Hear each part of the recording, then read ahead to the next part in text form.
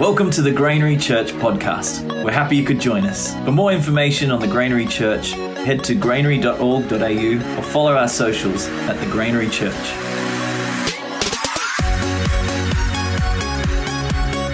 Good evening. How's everybody doing? It's good. Well, strap yourself in because this is a very long and convoluted scripture.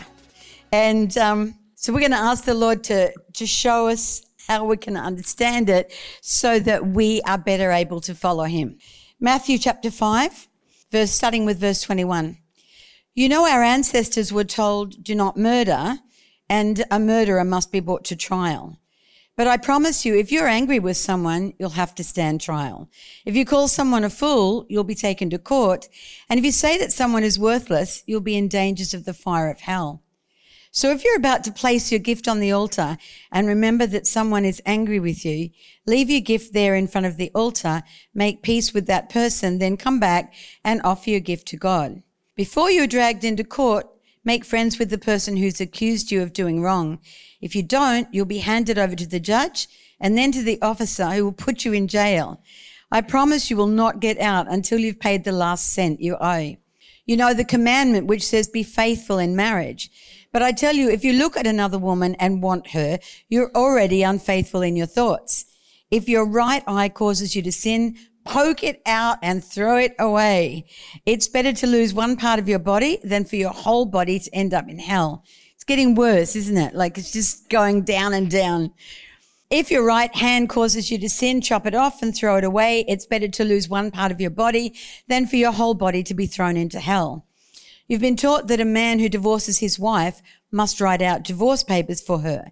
But I tell you not to divorce your wife unless she's committed some terrible sexual sin. If you divorce her, you will cause her to be unfaithful, just as any man who marries her is guilty of taking another man's wife. You know, our ancestors were told, don't use the Lord's name to make a promise unless you're going to keep it. But I tell you not to swear by anything when you make a promise. Heaven is God's throne, so don't swear by heaven. The earth is God's footstool, so don't swear by the earth. Jerusalem is the city of the great king, so don't swear by it. Don't swear by your own head. You cannot make one hair white or black. You can make it pink, but outside of that, when you make a promise, say only yes or no. Anything else comes from the devil. You know you've been taught an eye for an eye and a tooth for a tooth, but I tell you not to try to get even with the person who's done something wrong to you. When someone slaps your right cheek, turn and let that person slap your other cheek. If someone sues you for your shirt, give up your coat as well. If a soldier forces you to carry his pack 1 kilometre, carry it 2 kilometres. When people ask you for something, give it to them. When they want to borrow money, lend it to them. You've heard people say, love your neighbours and hate your enemies. But I tell you to love your enemies and pray for anyone who mistreats you. Then you'll be acting like your Father in heaven. That's a very key line there. Then you'll be acting like your Father in heaven. He makes the sun rise on both good and bad people, and he sends rain for the ones who do right and for the ones who do wrong. If you love only those people who love you, will God reward you for this? Even tax collectors love their friends. If you greet only your friends, what's so great about this? Don't even unbelievers do that? But you must always act like your Father in heaven. To understand the Sermon on the Mount, which is so clearly opposite to everything that we understand about surviving in this world, we need to understand Jesus' position in the world. Because the God who created the universe deliberately came to the world as the oppressed rather than the oppressor. His people group were the conquered, not the conquerors, although bizarrely, much of Christian history revolves around the fact that the church has been the conqueror, the invader, the takers, rather than the givers. When we look at the garden in Genesis, and then we look at the city in Revelations chapter 21 and 22, it's clear to see what God always intended for our world. But when Jesus came, he arrived in the middle of that absolute mess that is between the garden and the city. He arrived in the middle of a mess that had been created by people because they'd forsaken what God had originated for them, intended for them in the first place. So here, Jesus is talking to people who want change. I don't know whether you've ever seen that meme where it says, there's a guy standing on the platform and he says, "Who wants change?" Everybody puts their hand up. And then he says, "Who wants to change?" And nobody put their hand up, right? And so we don't necessarily realize that all the change we need to see out there is going to start from on the inside of us here. So he's talking to people who really want change. They really want healing. They really want restoration. And he's saying to them, if you want to take your part in ushering the kingdom of heaven into your generation, this is the beginning of it. If you're trying to bring the kingdom of heaven into your locale, into your people group, this is the way forward. This is how you can change to become like me. And in doing so, this is how the kingdom of heaven will come through you. So Jesus wasn't born into a palace. He entered backstage through a door that identified him as poor and despised and humiliated. As a toddler, he was a refugee fleeing with his parents to Egypt because a little tin pot king, Herod, who was actually only a puppet of the Roman Empire, was afraid of losing the tiny little bit of power that he had. And as a result, hundreds of baby boys were murdered. Think of your own baby boy. Jesus was surrounded by death and poverty and cruelty. Crucifixion was a death for slaves, for disgraced soldiers, for insurgents, and for Jews. It wasn't for Romans. And so when people were crucified, they were whipped and they were nailed to the cross. Sometimes it took them up to 4 days to die. There was one particular point in Roman history where there was insurrection and all of the people, there were a few thousand people who were captured and put on crosses. And so the crosses stretched for 600 miles along the Appian Way. Every 40 meters, somebody was there crucified. So Jesus and all the people that he was hanging out with were absolutely used to the cries of agony and the smell of rotting flesh and the sounds of the carrion birds and the desperation of families who couldn't do anything to alleviate the pressure from the people that they loved who were dying up there. So when Jesus talked to them about taking up their cross to follow him, he was saying to them, if you want to follow me, everything about your life is going to have to die and things who you are will change. When he talked about taking up your cross, it required serious thinking from the people because even the mention of the cross, surrounded by crosses as they were, struck absolute dread into their hearts. Now, that scripture that I just read, we can't go through everything that he said blow by blow, because if we did, that would make them into a set of rules. Jesus is saying anybody who wants to follow him has got to live differently. And living differently always comes from the heart and not from following the rules. So everything that Jesus called people to was countercultural. And this Sermon on the Mount encapsulates that. So his 3 years of ministry were never about his social status or yours or mine or anybody else's. There were no celebrity followers of Jesus in those days, and Jesus himself never took the role of a celebrity. He was a member of a subjugated people who had no power and no political rights. He made it clear that it would cost them heavily to follow him because he's the God of the disinherited, not the famous and the powerful. And yet the church in the West is so rich and so powerful that it's difficult for us. We struggle to understand how this sermon translates for us. Now, I remember Rick and I going once to Rome for a few days when we lived in England, and we obviously went to the Vatican and we saw the Sistine Chapel and we went into St. Peter's Basilica. If you happen to be Roman Catholic here, I am not having a go at the Roman Catholics, so let me say that first. But I remember that we were absolutely overwhelmed by St. Peter's Basilica. It reminded me of Aldi's before Aldi's had its makeover and became kind of ordered. Everywhere you walked through St. Peter's Basilica, there were objects of art that were worth millions of dollars. And there were so many of them that you couldn't really look at one because there was another one and there was another one. David was there and all these different ones. And it was just, you just looked at it. And I remember, just thinking about the fact, I don't even think Pope Francis would really have liked, to have liked what is there now.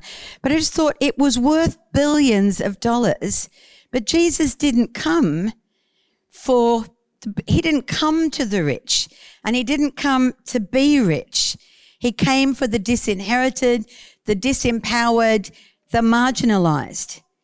And he resisted the spiritual powers of power and of callousness and of wealth, and he did it using only spiritual weapons. Now, there's a scripture in Corinthians that says, for the weapons of our warfare are not carnal, but mighty through God to pull down strongholds. The thing is, sometimes it's quite difficult to differentiate whether we're using carnal weapons cloaked in spiritual language or whether we're actually using spiritual weapons. Because it's easy for Christians to automatically think because we're Christians, we're using godly weapons against the powers of evil. But often it can turn out to be our own opinions cloaked in spiritual language. And if you want an example of that, I can tell you how the Christians in the South of America justified slavery and justified incredibly tortuous ways of treating other people because they had convinced themselves that slavery was a Christian, a Christian right. And maybe looking the same as the white settlers that came to Australia and some of the incredibly vicious and cruel and tortuous things that were done to the Indigenous people here, much of it in the name of Jesus. I'm going to take your children from you because I'm a good Christian and you're not going to look after them as well as we will if we put them in, those little places that those kids were put. There's a lot of ways in which Christians can validate what we do because we're cloaking our opinions and our prejudices in spiritual language. And the 21 centuries of history tells us that that is what happens. Using God's name, that's why it says don't take the Lord's name in vain, because it's not about saying, oh God, I bumped my toe. It's about saying this is what the Lord is saying, when actually maybe it is not what the Lord's saying, but we're so committed to our belief system that we don't stop and say to the Lord, what is it that you're saying about this? And it's very clear that in every culture, actually in the world, our culture and our Christianity are often put together and they're conflated, and we think that how we do church is what real Christianity is about. But if we went to Indonesia or Afghanistan, Christianity there looks quite different to what it looks here. Jesus is calling us to live in a different way. And often, just because we've grown up thinking this is what God said, sometimes it isn't. Sometimes it's just what somebody who wore a collar said. And we need to be asking the Lord again, what are you saying to us? It's very easy to conflate our culture and our Christianity and not realize that we are doing that. So the Sermon on the Mount requires honesty with ourselves, and it also requires honesty with God about ourselves. But the difficulty is that we find it easier to be honest about each other. What you need to deal with, how you need to deal with it, where you need to go. And yet Jesus is saying to us, I want you to deal with you. I want you to deal with your own hearts. And often we deal with the words of Jesus, like the Sermon on the Mount, by deciding that they're impossible to follow. And the truth of it is we're still going to go to heaven even if we don't do that. But we lose the astonishing privilege of becoming more like him, and we lose the privilege of having a part in ushering in the right side up kingdom of God. And that's why Jesus says in Matthew chapter 7, verse 13, go in through the narrow gate. The gate that leads to destruction is broad and the road wide, so many people enter through it. But the gate that leads to life is narrow, and the road is difficult, so few people find it. Jesus said he didn't come to do away with the law, but to fulfill it. Now, laws are there to enable society to run smoothly for the well-being of people. We find ways to break those laws, and so in order to fix that up, we put more laws in place, but we find ways to break those as well. But Jesus came to reinforce the reason the law is there, to show people how to live on earth as it is in heaven. So he takes what the law and society agree together will keep the peace, and then he ups the ante and he says, this is what the kingdom of heaven looks like. I want you to work toward embodying it like I do. So in heaven, there's no murder because people don't otherize each other.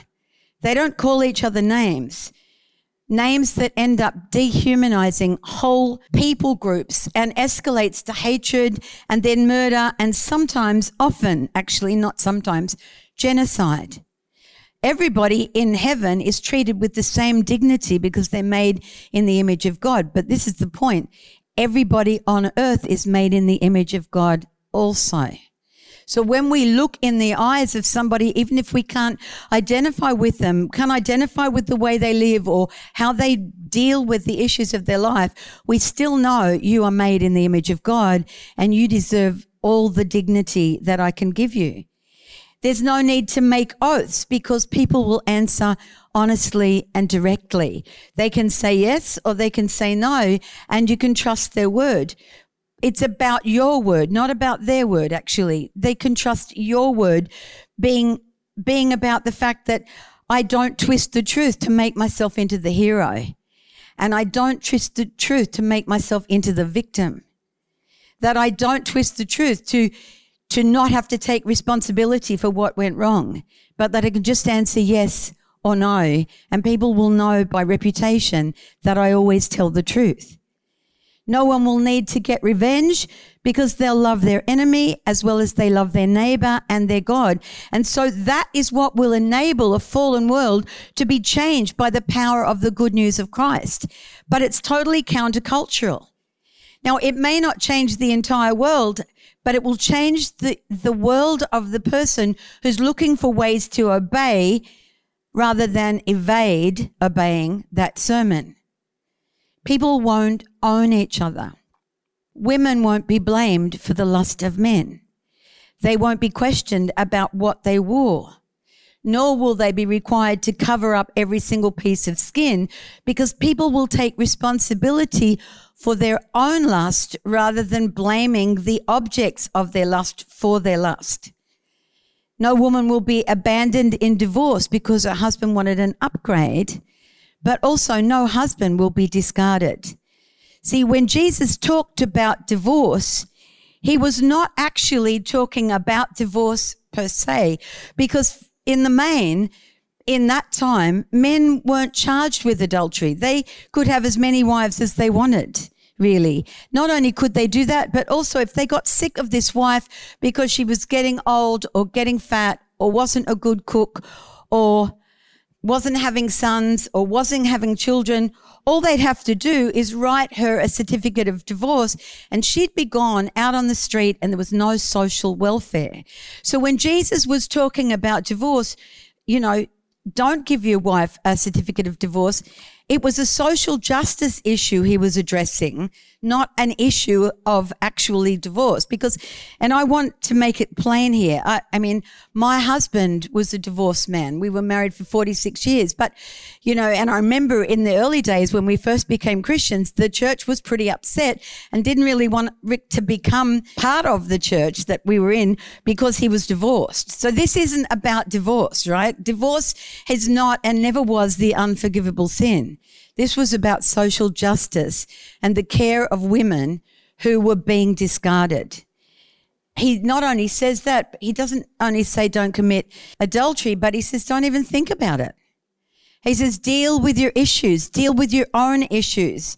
And that's for women as well as for men.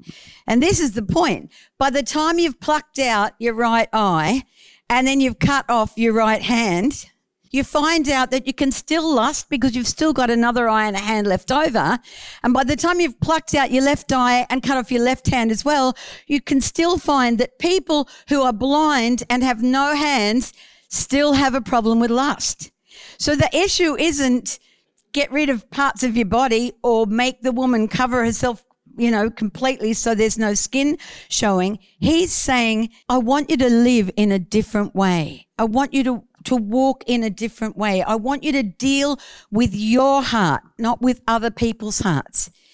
I want you to deal with your own heart.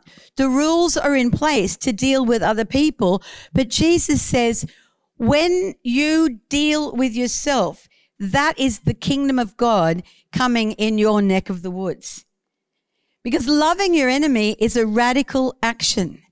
And not every relationship can be restored, and that's the truth of it. In fact, many relationships can't be restored. But forgiveness and prayer for people who have done us wrong is a radical act of the kingdom. It's a radical act of love. Jesus says when we do that, we make it clear that we're children of our Father, which is absolutely mind-blowing. And our willingness to do that is a measure of the degree to which we are determined to look like our Father. It's about resembling the one who left the stunning beauty of heaven, took off perfection, and put on humanity so that he could become one of us to suffer cold and heat and sand in his sandals, and being beaten and rejected and cursed and lied about and ultimately killed. And in the process of doing that, he just kept saying, Dad, forgive them. They've got no idea what they're doing. They just think they're killing me, but they don't know the ramifications of what this is going to cost the world. And so when we stand and we pray, Lord, I want to be more like you. When we worship, Lord, make me more like you, which we've all done and probably do quite often. This particular point in that scripture, loving our enemies, is one of the truest tests to the degree that we actually mean that prayer that we're praying. Because none of us can make anyone else's heart right, not even Jesus. It has to be our own choice every single day. How strongly you followed or I followed the Lord a decade ago, how long I spent in Bible college isn't relevant on the 19th of June, 2022. Today is the day I need to make that choice. And the best we can do in this is to make rules and regulations to follow. But Jesus said, I didn't come to do away with the law, but to take it from being a set of rules that can operate outside of our hearts to become a way of life that stems from the fact that we are children who look like our Father. And he drew a line in the sand between legalistically attempting to gain approval by following the rules, and which most of us, well, certainly me, work pretty hard just to even try and get a pass mark, to emulating Jesus because we want to look like our dad. So Jesus said, if you've seen me, you've seen the Father. So what if when people saw us, they might get a glimpse of the Father? When we live like him, when our eyes hold the same expression of forgiveness and love and compassion, because rules can't mimic that family resemblance. No matter how much we follow the rules, it's not going to make us look like Jesus, because it's a deliberate choice of our hearts made repeatedly through the good times and the bad, in sickness and in health, when we're broke and when we just got a bonus, because he's saying that our choices to keep loving our enemy are what authenticate the family resemblance within us. He says that they will know that we are Christians by our love. And I used to think that that meant by our love for each other as the church. But actually, there's no qualification for it. It's just by our love. Not that old trope I love the sinner, but I hate the sin. I just want to say that's not in the Bible. Hate the sin, but love the sinner. It's not even in the Bible. Probably most of us have said it. I certainly have said it. But Jesus has never said that. He says, because the thing about I hate the sin, but I love the sinner, is that it implies that I, who am the person speaking it, am not sinning. Because if I'm going to hate the sin and love the sinner, it kind of puts me in a place of, I'm not doing anything anywhere near as bad as that. So therefore, I can say this. But Jesus never, never, never said it. He said, while we were yet sinners, Christ died for us. Sin is like being pregnant. Being a sinner is like being pregnant. You're pregnant or you're not pregnant. You can't be a little bit pregnant. You can't be a little bit of a sinner. And so while we were yet sinners, Christ died for us. He who knew no sin became sin for us. He loved us without any conditions, and he never said, I hate your sin, but I love you. He said, I'm just going to lay down my life because I know that between the garden and the city, there's just been this terrible mess. And I'm just coming into the middle of the mess. I'm not going to try and differentiate and say this sin is worse than that. I'm just going to come in the middle and I'm going to die for all of it. Even for our own little bits of issues that nobody else knows about. And so he loved us without any conditions. And it says there that every one of us, whether we've got faith in him or not, get to sing in the sunshine and get to dance in the rain. He doesn't divide it up. I'm only going to send rain for people who love me. So the only way that people will see that we are children of our Father is by our love. Talking about love can sound really anemic, especially if we're more legalistic than we understood. Legalism doesn't understand grace. I certainly never did. I am a recovering legalist, and you can just ask my kids, right? It's taken me years to understand the grace of God, and I'm still working on it now. But he says that after everything else is done and over with, only love remains. I don't want to get into heaven and find out that all my rule keeping and all my attempts to get other people to follow the rules was misguided, and that if I'd only loved them more, that people would have seen my Father more clearly and would have been drawn to him because of how I loved them. If only love remains, we'd better get comfortable with loving, because heaven is full of love. Love is the predominant emotion.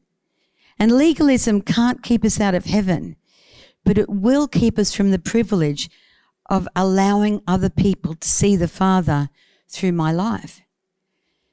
Our world is mortally wounded, and it's clear that rules aren't going to be able to save it. Only the love of God can save it. And the Bible says that the love of God has been shed abroad in our hearts. That means in my little corner of the universe, God's love can be shown through me. And the love of God in your little corner of the universe can be shown to other people through you, because you resemble your Father by the way that you love. And they will know that we are Christians by our love for everyone. The kingdom of God is about transforming each of us, followers of Jesus Christ, that we become transformed so that we will be agents of transformation to our world. It's only it's so hard and it's so easy. That scripture that I read, it's just look at it and it's like, well, how can I not be angry? How can I not, there's so many things there. You know your own things. You look and you think, I don't know that I can do that. But if we look for ways to obey just in this situation today, just this one, not next year, not making a rule and say you're never allowed to call somebody a fool ever again.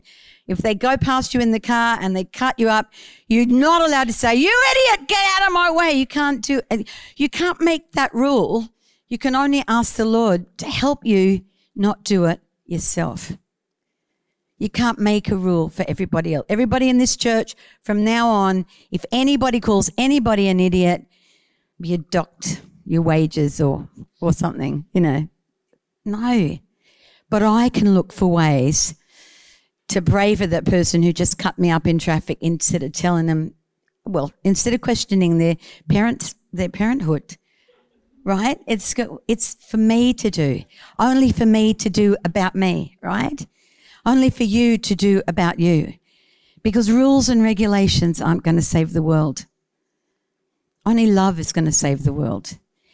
And I can't make you do it, but I can work on it on the inside myself. Father, in the name of Jesus, we look at a scripture like that and it's just blooming impossible. We just don't even know where to begin. And yet, Lord, you've called us to begin. And you've even said to us, it's a narrow, little, tiny road. It's a very narrow gate. Maybe as we bend down to get through that gate, some of the things that we thought were precious are knocked away from our lives. And Lord, that's a good thing. And we welcome that, even though it's hard. So Lord, I pray that you would help us, each one of us in our own hearts. Not that we think, oh, I hope she heard that because, or I wish he would get a hold of that because, but Lord, that each of us would think, yeah, I'm just going to take it a day at a time, and I'm going to take it an action at a time, and I'm going to take it a thought at a time. And Lord, I want to be more like you, and I want people to see that I resemble my Father, that there's a family likeness. Lord, that people will be drawn to you because of that. I just pray, Lord, that there'll be an outpouring of your blessing on our lives and your enabling by the Holy Spirit so we can do that. In Jesus' name, amen.